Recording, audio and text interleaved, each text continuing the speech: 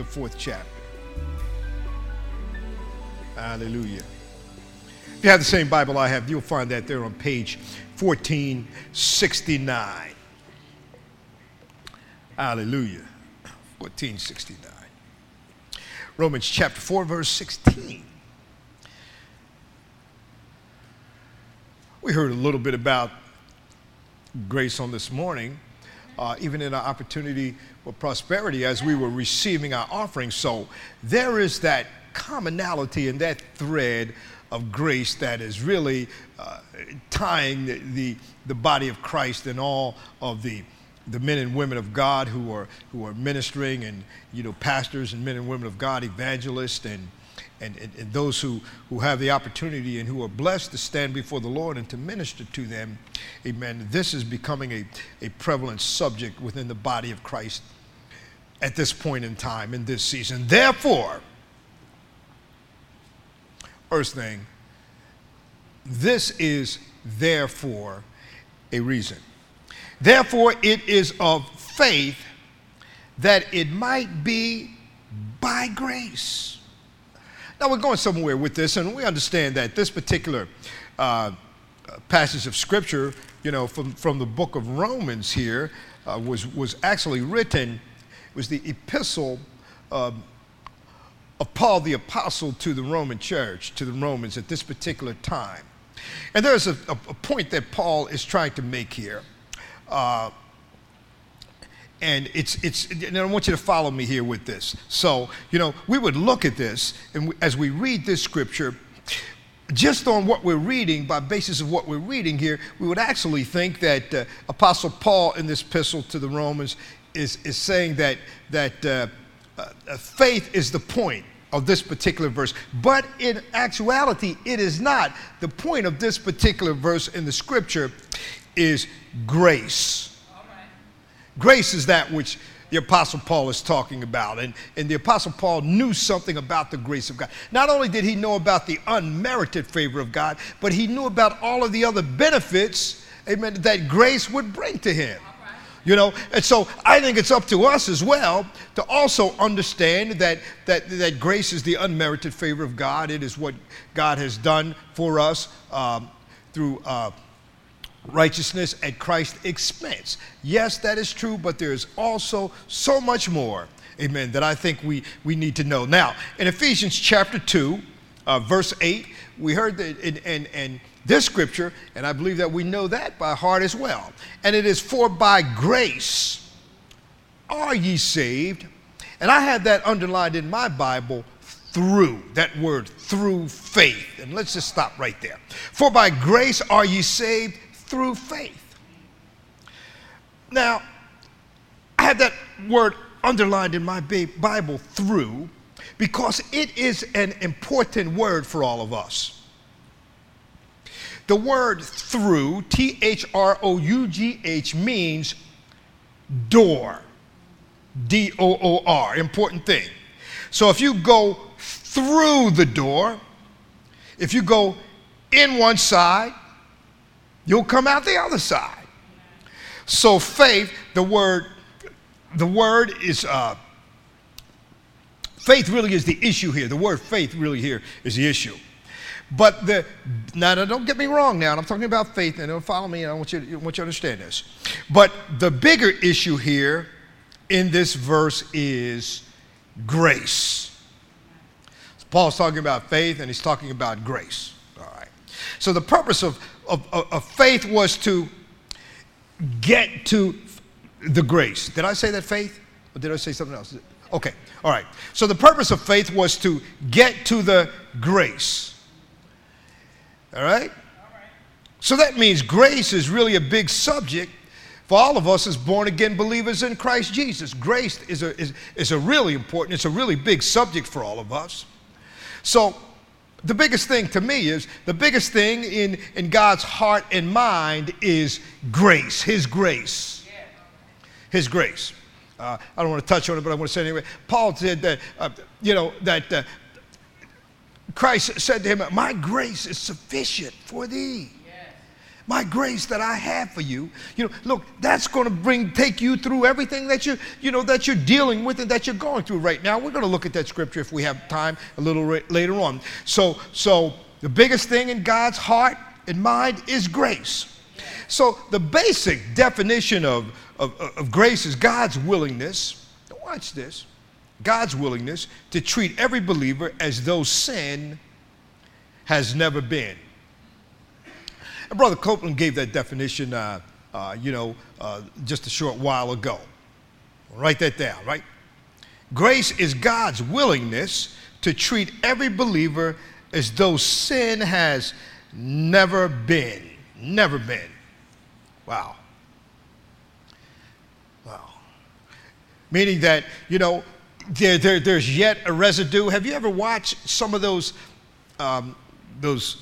shows that are on TV now, and whenever a crime has been committed, and because of all the forensic and all of those things now, they can basically go in, whenever there's a crime has been committed and where there's any blood that's been shed or any of those things, they can go in with a specific type of ultraviolet light, and they can shine that ultraviolet light, even though, there has been a perhaps a crime scene or something, it's been sterilized and sanitized, and it looks like it's clean, but they can go in with the light and hold it up, and they can see, yeah, there really was a crime here.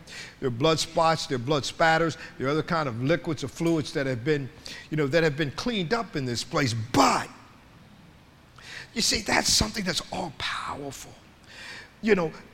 God's grace, his willingness to treat all of us as believers in Christ Jesus as though sin has never been, not just covered up, not if you go in and you use that ultraviolet light or, a magnifying glass to spray some of that, particular chemical down, that you're going to see it come up, as if it had never been. Wow. Now that's grace.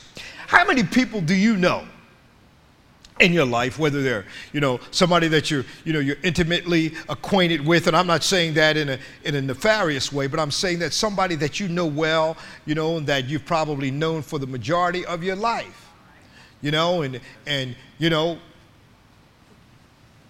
they know about you, they know about your past, they know about your history, they know all that stuff. And although you've turned the page and you've, turned over a new leaf, you now belong to Christ Jesus, some of them still going to talk about that stuff you used to do. Huh? They know you're brand new. They know that you're a new creation, a new creature in Christ Jesus. They know all of that. They know you're Holy Ghost filled, that you're fire baptized. They know, boy, you've been beautified with salvation. You're not that, that aggressive, overly aggressive person, that angry person, that militant person, whatever it might be, anymore. You're now meek and humble. You have the Spirit of Christ dwelling on the inside. They know that greater is he that is on the inside of you now than what was in you before, and all of that. But yet and still, from time to time, they're going to bring up old stuff.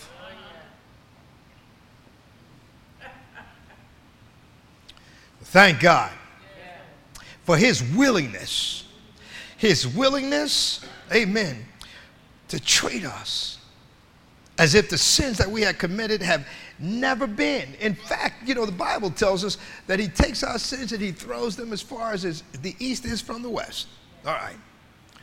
So in the New Testament, as I do word studies and things of that nature, and I like to do that because it gives me a different perspective on words. My father was good at that, and even as he advanced in years, and I understand why he did that now, but there were times when I'd see him and he would be sitting and he'd be looking in a dictionary. He'd be there looking in a dictionary, and he'd be looking at words, and I, never disturbed him during those times, but I just observed all of that.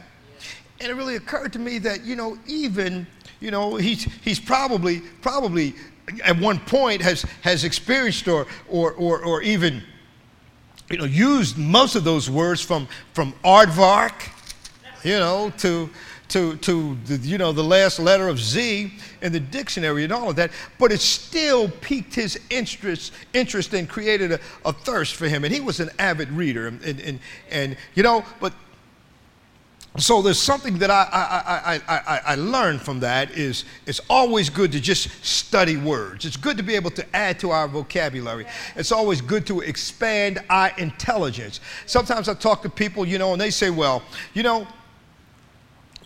you know this or you know that? And I said, well, listen, what you're trying to tell me is, we only have, so much RAM up here. It's unlimited. But I don't clutter up that RAM that I have up here. I don't clutter it up with insignificant stuff that I don't need to know. And they kind of look at me and say, that makes sense. But when it comes to the Word of God, we ought to be studying the Word of God. We ought to be reading. We ought to be meditating on the Word of God. We ought to be delving into all of that. So in the New Testament Greek, the word grace is used, and you probably heard this over the last few weeks, is used many times. I think if you would count them up and just in the New Testament and look at that word grace, I believe that it is defined there or spoken about there 17 different ways. Means something. We talked about some of those. So grace as defined in the New Testament is defined as graciousness, thanksgiving. Sometimes grace means acceptable. Grace is defined as benefits. It's defined as favor and gifts and joy and liberty. Grace can be defined as pleasure and thanksworthiness and assistance from God. Grace can also be defined as the manifest measure of the Holy Spirit, which brings about gifts and fruits of the Spirit. I like that. So sometimes the word grace is used as the result of the Holy Spirit operating and being active in our lives as well. It also means the work of God, and it means thankfulness. So now when we are studying the Word of God, it's important to identify, this goes, in general terms as well, it's important to identify key words and phrases and know what their definitions are in the Bible. All right? We look in the dictionary. And if I were to say the word to you, how would you spell that word to? To, yeah, but okay, I heard to. Yeah, so that is a case in point. So to is spelled 3 ways. T-O, T-O-O, and T-W-O. See that? But you don't clutter up your RAM with that. It's just something that you know. All right? So it's the same way when it comes to the Word of God when we say grace. For by grace are ye saved. Through faith. Through faith. Grace. Grace. We get that assistance. We get that manifest measure of the Holy Spirit working in our lives. It is that grace which brings about gifts and fruits of the Spirit. Yeah, grace, that is the work of God, and that ought to bring about thankfulness in all of our lives. So if we don't know what the definition of something or a word is, what do you think that's going to do? It's going to change the context of what somebody's talking about, what you're studying about, what you're reading about, and all of that. It's going to change the concept. It's going to change the context. It's going to change the thought or the meaning of what the particular writer is trying to impart to the readers. Now, I know this is kind of like I'm giving you a lecture here today, but let me just throw this in there. Yeah, hallelujah. Everybody say yeah. Yeah. Everybody say yeah. Say yeah. All right, now we got it out of our system. Back to the word. Out of our systems, all right? Get everybody's blood moving just a little bit. Hallelujah. So, understanding what a particular writer is imparting to us, what a particular reader is imparting to us, a particular writer is imparting to us as readers is important for all of us, because one word in Scripture can have different connotations to different people. There are even phrases in the Bible and he killed himself. So if you connect that with another part of a scripture, it says, now go and do likewise. None of us are going to do that, are we? So it has different connotations. No, we would, God forbid, we would never do anything like that. So, you know, when scriptures are taken out of context, it can mean different things to different people, and it can create havoc in your life. For example, let's turn to 1 Corinthians chapter 10, verse 30. 1 Corinthians chapter 10, verse 30. How about that? Praise the Lord. Boy, that was the grace of God. I just did like that, and there it was. Praise God. Amen. Hallelujah.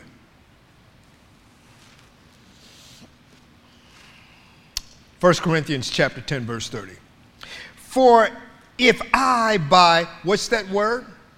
Grace be a partaker, who am I evil spoken of, for which I give thanks? So now, this word grace here means thanksgiving. It means thanksgiving. So if you read it according to what the scripture is saying here, for if by grace you would be a partaker, who am I? Evil spoken of, for which I give thanks. So now just study that word out. For if by thanksgiving be a partaker, why am I evil spoken of, for which I give thanks? All right, now follow me out. That is, all right. Colossians chapter 4. All right. Hallelujah.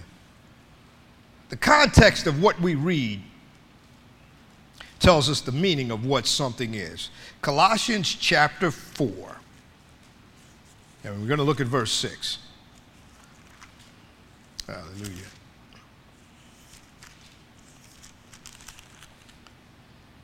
Colossians chapter 4, verse 6. Hallelujah. Let your speech be always with what? Grace. Seasoned with what? Salt, that ye may know how ye ought to answer every man.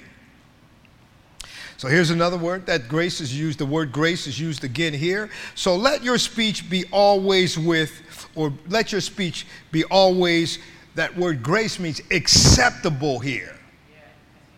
All right? It's not talking about the unmerited favor of God. It's not talking about thanksgiving as it did in 1 Corinthians chapter 10, verse 30. It's the same word, but it's used in a different way here. So let your speech be always acceptable, seasoned with salt, that ye may know how you ought to answer every man. So the Apostle Paul here says that our speech should always be, now watch this, acceptable and prudent. We've heard that for years. Let your words be few, seasoned with grace or with salt. All right? Hallelujah. Glory be to God. So Paul is telling all of the writers here, he's telling us that we should be mindful of how we talk.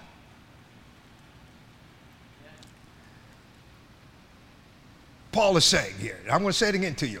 Paul is saying here that we should be mindful of how we talk and not about how full of grace we are. If you're thinking about it now, this is a different context. Yes, we are supposed to be full of grace. We want the full manifestation of God's grace poured out upon our lives, do we not? Yes.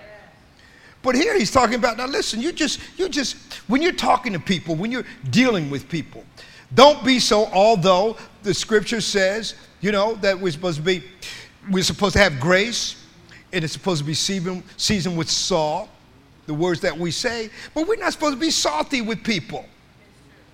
Do you know? And sometimes even the most seasoned saints of God are the ones that are the most salty when it comes to having conversations, not only with those within the body of Christ, or not only with those outside of the body of Christ, but also with those within the body of Christ.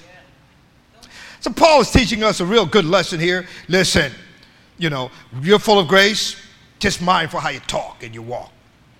Don't be so full of grace, the fact that you're so full of grace. We should be full of grace, but don't allow that to impact you in a negative way. So now let's turn to Hebrews chapter 4, verse 16. Hallelujah. We know this one, huh? I know we know it. You know it. Amen, everybody? We there? All right, not there. Page 1586. Hallelujah. God will give you the grace to get to that scripture and that right early. All right. Hallelujah. Hebrews chapter 4, verse 16, one of my favorite scriptures. Let us therefore come boldly to the throne of grace. Now, I underlined that word throne of grace. I underlined that here in my Bible, that we may obtain mercy, and I have mercy underlined, and find grace to help in time of need. So, the throne of grace, meaning he says, let us therefore come boldly to the throne of grace, meaning the seat of authority. Now, this grace means the seat of authority here, that we may obtain mercy, meaning that we may obtain compassion, and find grace to help, meaning aid in our time of need. All right, 2 Corinthians chapter 12, verse 9. Don't shout me down because I'm preaching real good in here now. Everybody have it? Do I need to go back? Make sure everybody's got it? What do you want me to say? I'm sorry?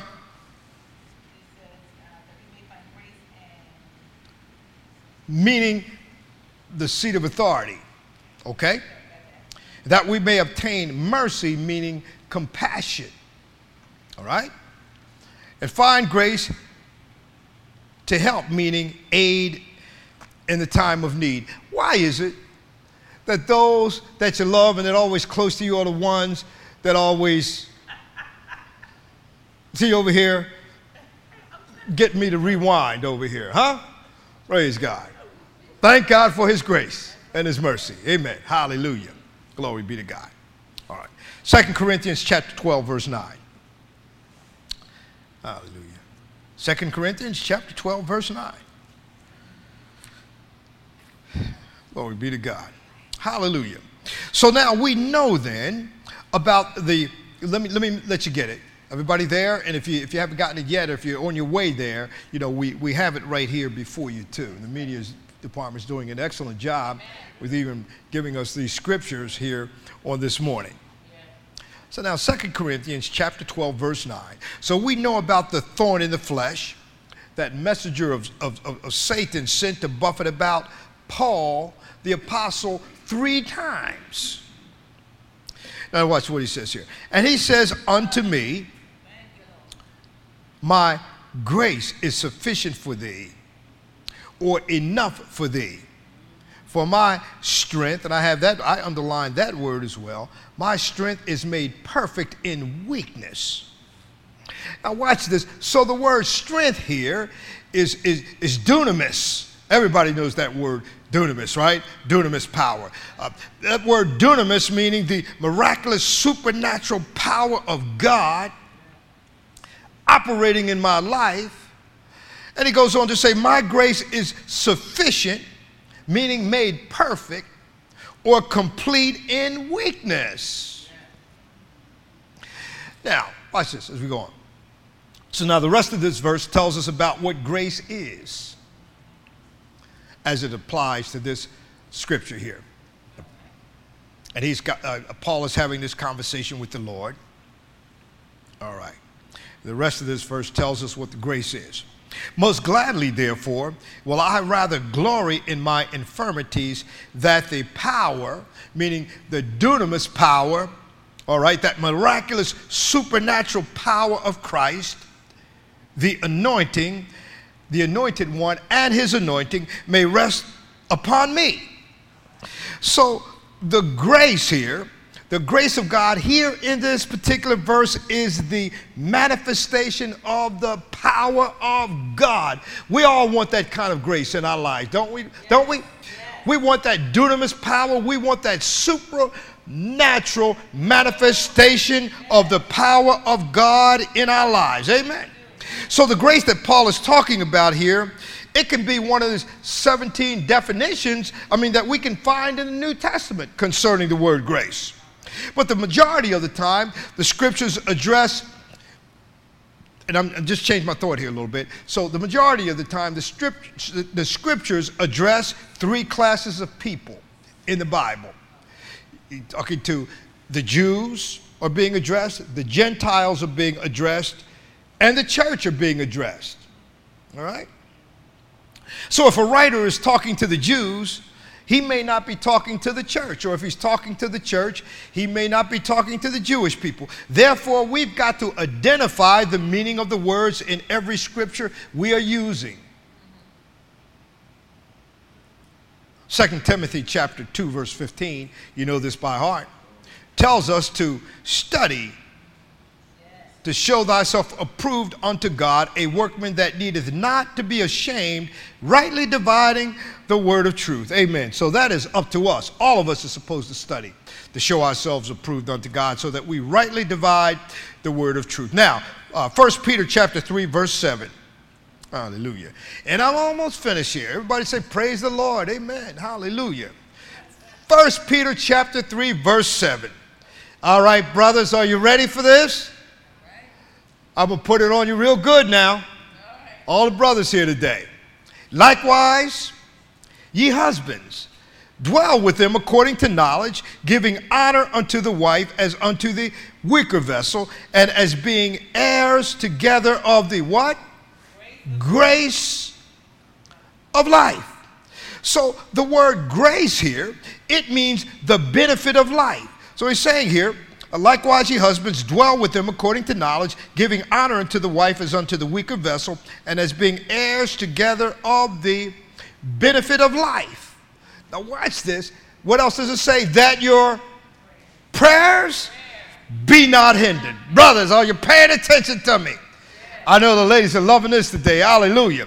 So, brethren, I'm saying to all under the sound of my voice, you should not fight with your wife, because if you fight with your wife, you and her will not be able to operate together and get the benefits that God has prepared for you. Why is that so? Because strife is going to come in and open the door for Satan to steal, to kill, and to destroy. Amen, ladies? So clearly here in this particular scripture, Peter is talking about walking in love with your spouse. But if you take the wrong definition of this word grace here and try to plug that in here, you're going to be more confused than you probably ever were. But you don't want that, do you? Nobody wants to be confused. That's why we have to study to show ourselves approved unto God. And we're workmen that needeth not to be ashamed, but we're rightly dividing the word of truth. And oh, by the way, ladies, in the message. All right. Thank you. Here we are. Oh, Message Bible, if you will. Thank you. Hallelujah. Well, I guess we'll sing a congregational song until that comes up, probably. Huh? Amen. Hallelujah. Glory be to God. It's there. It's there. It's there. Hallelujah. All right. Message. The other message. Here we go. Hallelujah. The same goes for you husbands. Be good husbands to who? Now listen. Don't be good to everybody else and not be good to be a good husband to your wife, brothers. Oh. Honor them. And do what else? Delight in them. Well, as women, they lack some of your advantages. They probably like some of your advantages too. But in the new life of God's grace, you're equals. Treat your wives then as equals so your prayers won't do what? And none of your plans will be capsized. All right? That's a beautiful thing. That's where it is. Ladies, wives, allow your husbands to be good to you. Allow them to honor you. Allow them to delight in you. Husbands, allow your wives to delight in you. And we understand what the scripture says, as unto the weaker, but not that they are. And in many ways, women and wives are stronger than men. Thank God for that. Thank God for that. So while we're in grace, we are partakers of God's grace. We are equals. The playing field has been leveled, people of God. Amen. They're not up against the glass ceiling and you're on top of the glass ceiling looking down. Everybody is the same. All right? Everybody is on top of the glass ceiling. We have broken through the glass ceiling. Even when it comes to our walk with the Lord in our relationships with our spouses. So then, when you do that, your prayers won't run aground. They won't be hindered. Now, I'm about ready to close it up here. Now, I know today that God has been speaking through this message today at some point to you. Perhaps in the beginning, in the middle, here at the end as we're closing it out. But I believe and I know that God is speaking to everybody in this building today. So what are you going to do about what God has spoken to you? What are you going to do about that? That's my question to you. What are you going to do about it? Because God is ready to move in a supernatural, miraculous way in your life. All right. So my question is, will you let God have his way? Yes, Lord. Now I'm going to declare right now in the name of Jesus, I declare that the grace of God is now ministering to all that are under the sound of my voice right now in the name of Jesus. Yes. And I declare that the grace of God is manifesting itself right now to produce in the lives of all of those that are here with us on today, to produce powerful, anointed, and godly results in the lives of all of those who are here with us on today. Yes. Hallelujah. Come on, let's stand to our feet right now. Hallelujah. Close it up. Glory be to God. Well, let's say this. I'm going to say this, and if you would say this after me. Hallelujah. You can extend your hands or whatever position you would like to do that right now. God is with me. God is with me. So great grace, is on me now in Jesus' name. God is with you, so that means great grace is on you right now. It's not coming upon you. It is on you right now. The supernatural manifestation of the power of God, the dunamis power of God, hallelujah, the blessings of God, that covering of God, his kindness, his favor, his preferential treatment, all of those things, hallelujah, are part and parcel, hallelujah, what God has provided for us through his son Jesus. Thank you for listening to today's message. Visit www.rwolfc.com for articles, blog posts, message references, and our monthly calendar of events.